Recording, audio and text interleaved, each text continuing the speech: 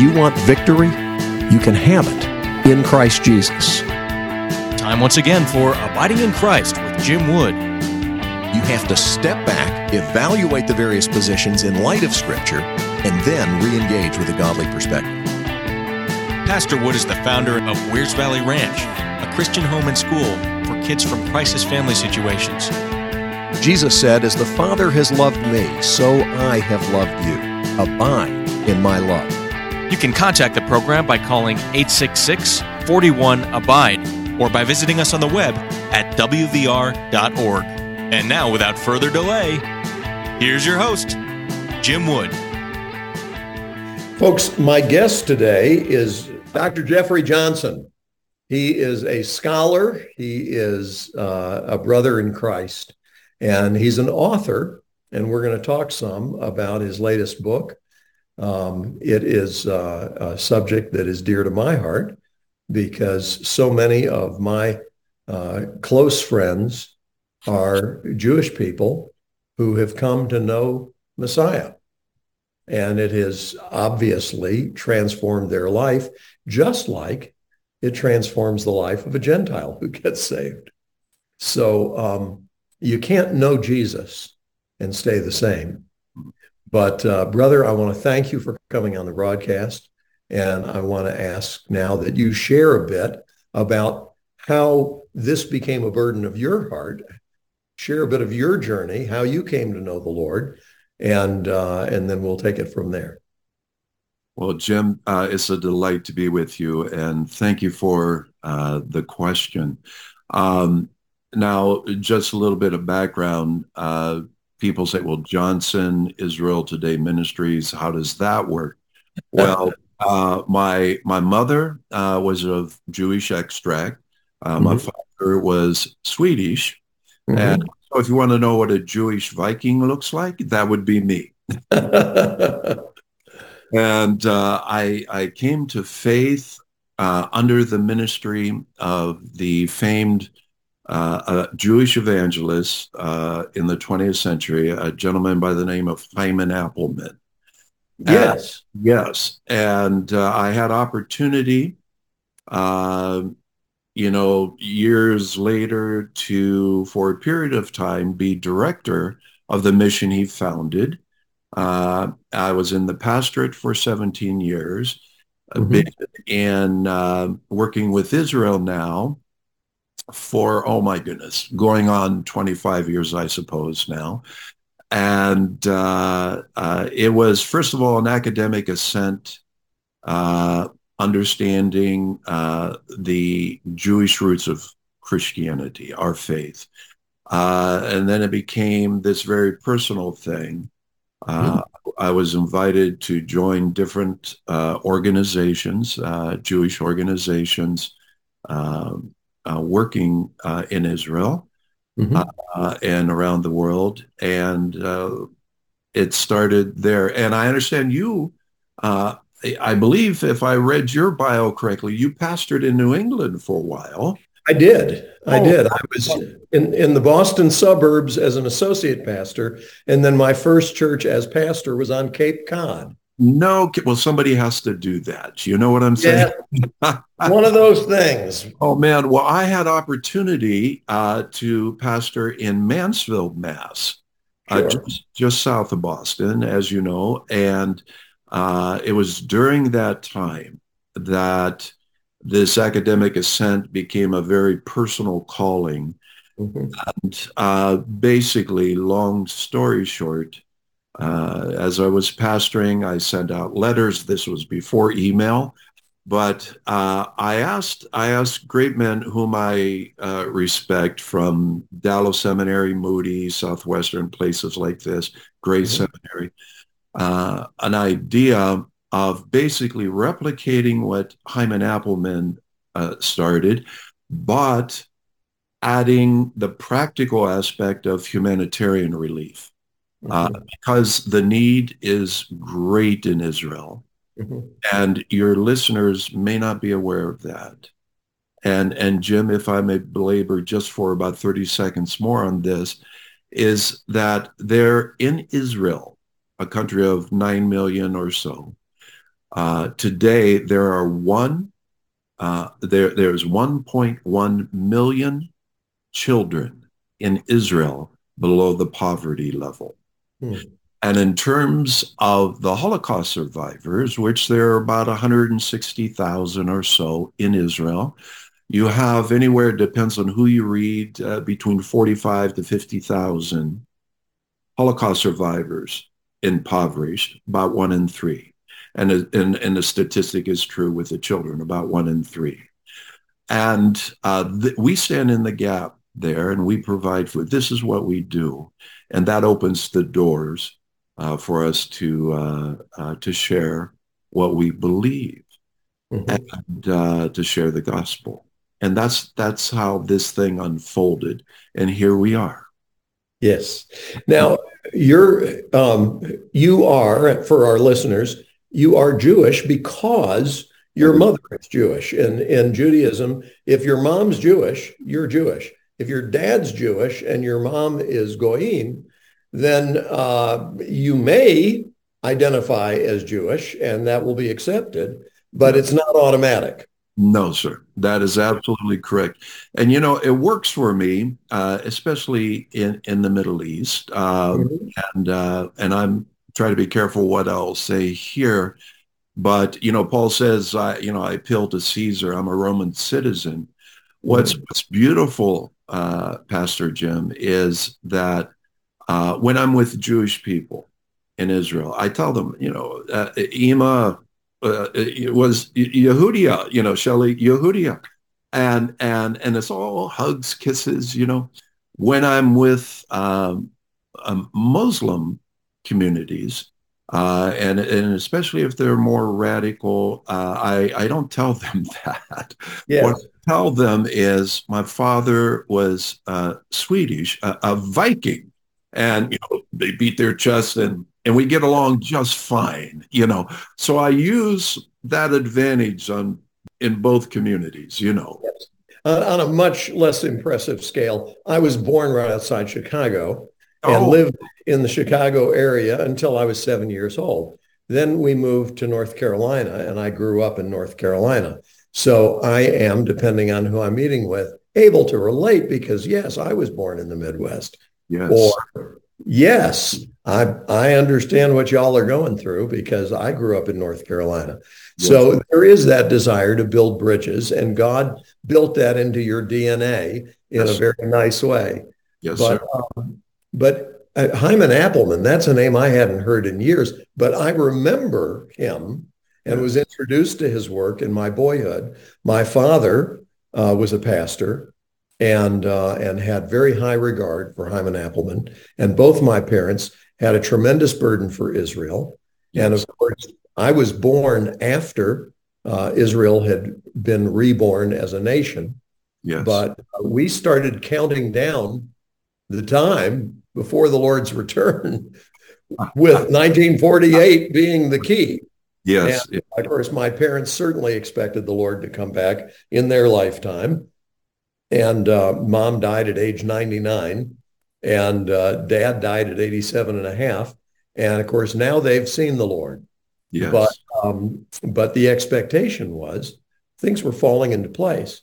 And so in 1967, all the more like, okay, here we go.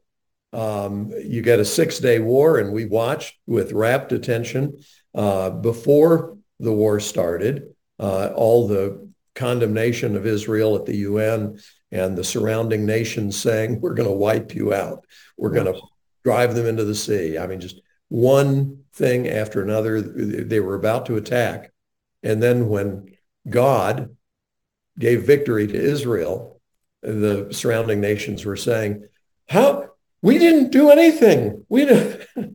So, I was excited. 73 rolled around and they've regained the city. And it's like, yes, thank you, Lord. Surely, Lord, the time is near. And I've concluded, obviously, we don't know exactly how all that's going to go down. But I do know that every time these things happen and it falls into place, it's like, okay, it's nearer now than it was before. And I see in retrospect that this is exactly the way God said it was going to be. You are helping people do something that is even more important by seeing from Scripture that's all about Jesus. Yes. Everything points to him. Yes. So talk with us a bit about that and the way that your book helps people to see that pattern that runs all through the Scriptures, pointing people to Jesus. Wow, great question, sir. Great question. First of all, regarding the last day things, you're absolutely right. What's fascinating, I tell people, listen, there is a propensity to, those who set dates. I said, don't set dates, because if the Lord says no one knows the day or the hour, and if someone perchance chose that date, and if I were God, I would change the day. You know what I'm saying? So don't set dates. But what the Lord does say, and then I'll speak to the book. What the Lord does say, he said, because the disciples came to him, Lord, tell us when these things will be. Mm-hmm. Well, sign of your coming and the end of the age and all of that. And basically, when you look at Matthew 24, the Lord says a lot. There's a couple of Talmudic phrases he references. He says, you will hear of wars and rumors of wars, and there will be false messiahs and this and that. He says, but the end is not yet.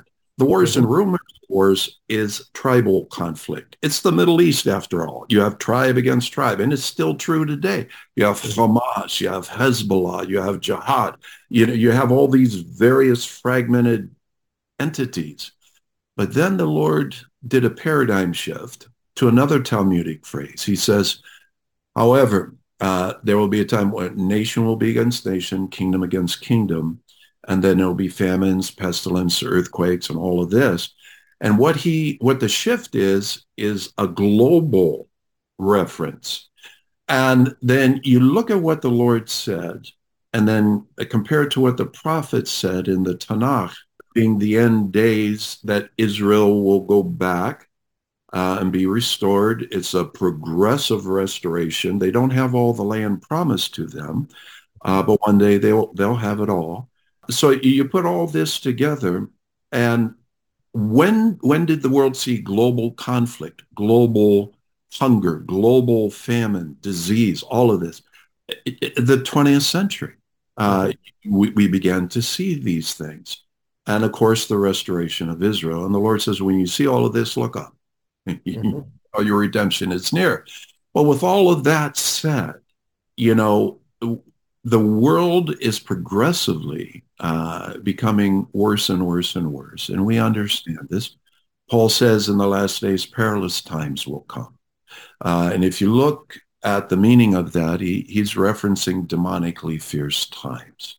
Mm-hmm. And so there's an increased activity, of demonic activity. There's global crisis, global upheaval, wars, all famine. We just came out of a pandemic. And this was the motivational impetus to write this book, Hope. Mm-hmm. And the hope that we have is found in the Messiah, in Jesus.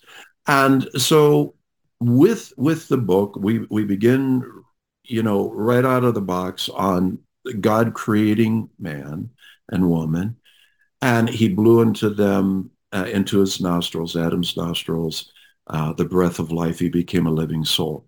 And from that moment forward, everything we address in the Old Testament, the First Covenant, the Tanakh, all the way to the New Covenant, the Brit Hadashah, the New Testament, we just build this bridge from the creation of man all the way until what happens when you breathe your last breath. What is our hope? And the hope is found in Yeshua HaMashiach, Jesus the Messiah. So in this world of despair and fear and confusion, an incredible amount of anxiety and anger, everything's upside down. Exactly the way the scriptures stated that this would occur. So this book is meant, and it has, and I praise the Lord for this. I'm humbled by this, Pastor, We have received emails and phone calls and texts saying, oh my, thank you, Dr. Jeff, for writing this. So, and that was the goal, to bring comfort, to remind us as believers that our hope is found in him, not in empires, not in, munitions, but in him. Amen. Amen. You clearly, and I've seen others interview you, you clearly have a strong confidence, a biblical confidence in the sovereignty of God. Amen. As crazy as things get here on this planet, none of this is surprising God. I remember Corrie ten Boom saying, there's never a panic in heaven. No. God is not sitting there wringing his hands and saying, oh, I'm going to have to come up with a solution. Oh, man. Everything is under his control. That doesn't mean that God is the author of sin. Doesn't mean that God causes people to do evil things. It means that God not only knows what's coming, but he is working all of this together for good. And you go back to the story of Joseph, who learned that lesson in his own life through great hardship, and yet was able to comfort his brothers who had so abused him. Look, don't be concerned about this anymore. You meant it for evil. God meant it for good. Likewise, the crucifixion. Peter preaches on the day of Pentecost, and he says, you did this, but it was according to the foreknowledge and plan and purpose of God. Yes. God is not the one causing people to do bad things, but God uses everything. Nothing is wasted. And he uses everything to accomplish his purpose. And that is a mystery, but that is a comfort. Yes, it is. Thank you for saying that. You're absolutely right. A lot of things the Lord does, obviously, is mysterious. And you know what? Evangelicals, especially in the West, in the United States, North America, we have difficulty with mystery because we want everything in a box, Yes. And Augustine said, listen, man, if you define God, if you understand God, it's not God. It's something we created, It's an idol. Yeah, but what's beautiful? God is sovereign, and Satan, there are those that believe that Satan's in complete control. No, he's on a leash. He only does, read the book of Job. God said, okay, you can do all this, but don't do that, But listen, I always remind people, if we're truly going to follow Jesus, yes, it will cost you something. And not in every pulpit, obviously, but in today's Christian culture, quote unquote, there is, come to Jesus and all will be well. That is absurd. Jesus said, in the world you will have tribulation, but be a good. I've overcome the world. But I always point people to Isaiah 40, verse 13. God says, I will take you by the hand. Basically, he's saying, I'm going to walk with you. I'll take you by the hand. Do not fear. I will help you. Amen. And he's talking about reaching out his right hand and taking our hand. And I always point people to the story of Peter, who got out of the boat, and the other disciples were in the boat. What's he doing? It's a ghost, but it was the Lord walking on the water. And you've heard the sermons. Peter walks on the water and then he sinks. Well, good night. I would sink too, man. I'd freak out over those waves. But then you have where the Lord reached out his hand, similar to what Isaiah said, and he pulled Peter back up.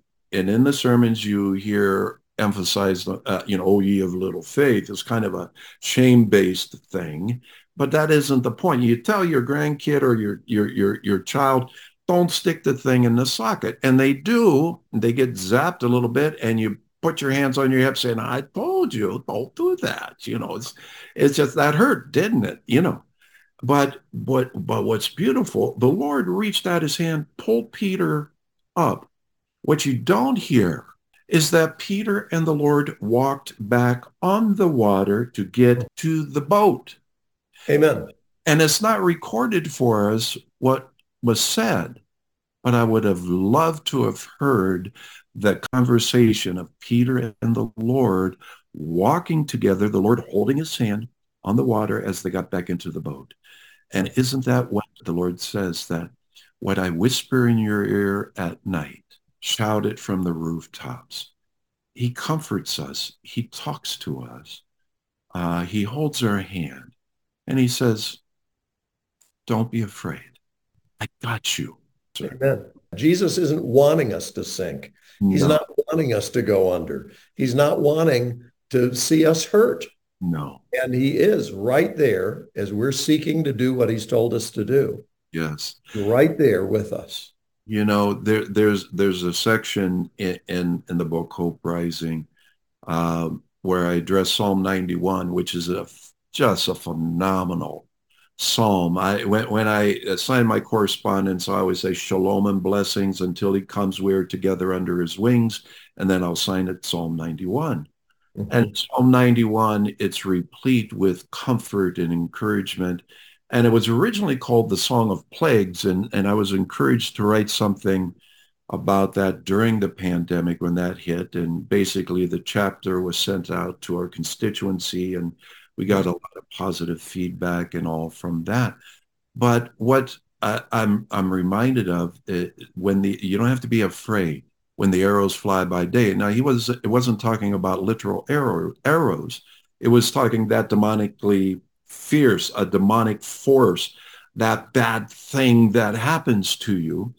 And what people would do when the enemy came or when the plague came, the bad thing happened, they would run to the temple, try to get behind the walls of the temple to get as close to the, as much as they possibly could to the Shekinah glory that was hovering over the mercy, the Ark of the Covenant, the mercy seat, and the Holy of Holies.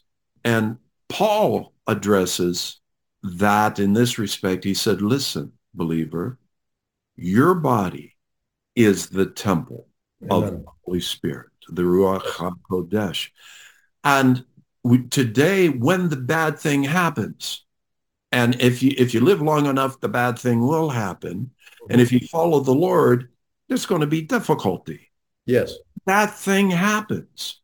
We don't have to run to a physical place because our body is the temple of the Holy Spirit.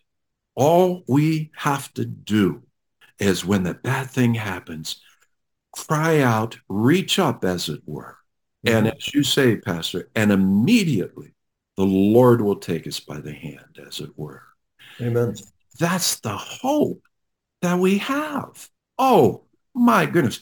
That is a comfort. We don't have to understand everything, why this happened or that happened, because we don't have all the answers. God has all the answers. And maybe there are some things that we will never understand this side of heaven. And that is okay. Amen. Yes, sir. Well, brother, I am so grateful for the ministry that God has given you, not only in Israel, but here in the States and ultimately around the world. And I'm so thankful that it is a part of what God is doing. God is the one who has raised you up. God is the one who brought you to himself and who put this burden on your heart when you were a pastor. And he's the one who has blessed your ministry. So I thank the Lord for that. Again, folks, the book is Hope Rising. The author, Jeff Johnson, has been with us today, and we want to commend it to you. I hope that you'll be blessed by it. I was delighted to find that Dr. Jeff is also one who appreciates my college professor, Dr. Marvin Wilson. And he has recommended Dr. Wilson's book, Our Father Abraham, to many people. And I recommend it to you as well. But thank you so much, Jeff, for being with us, and may the Lord bless you. What a delight being with you, Pastor, and may the Lord bless you in profound ways. Shalom and blessings, my friend. Thank you. You've been listening to Abiding in Christ. If you have questions that you'd like for us to tackle on the program or comments that you want to make, I want to invite our listeners to call 866-41-ABIDE. That's our toll-free number, 866-41-ABIDE. or contact us on the web at wvr.org.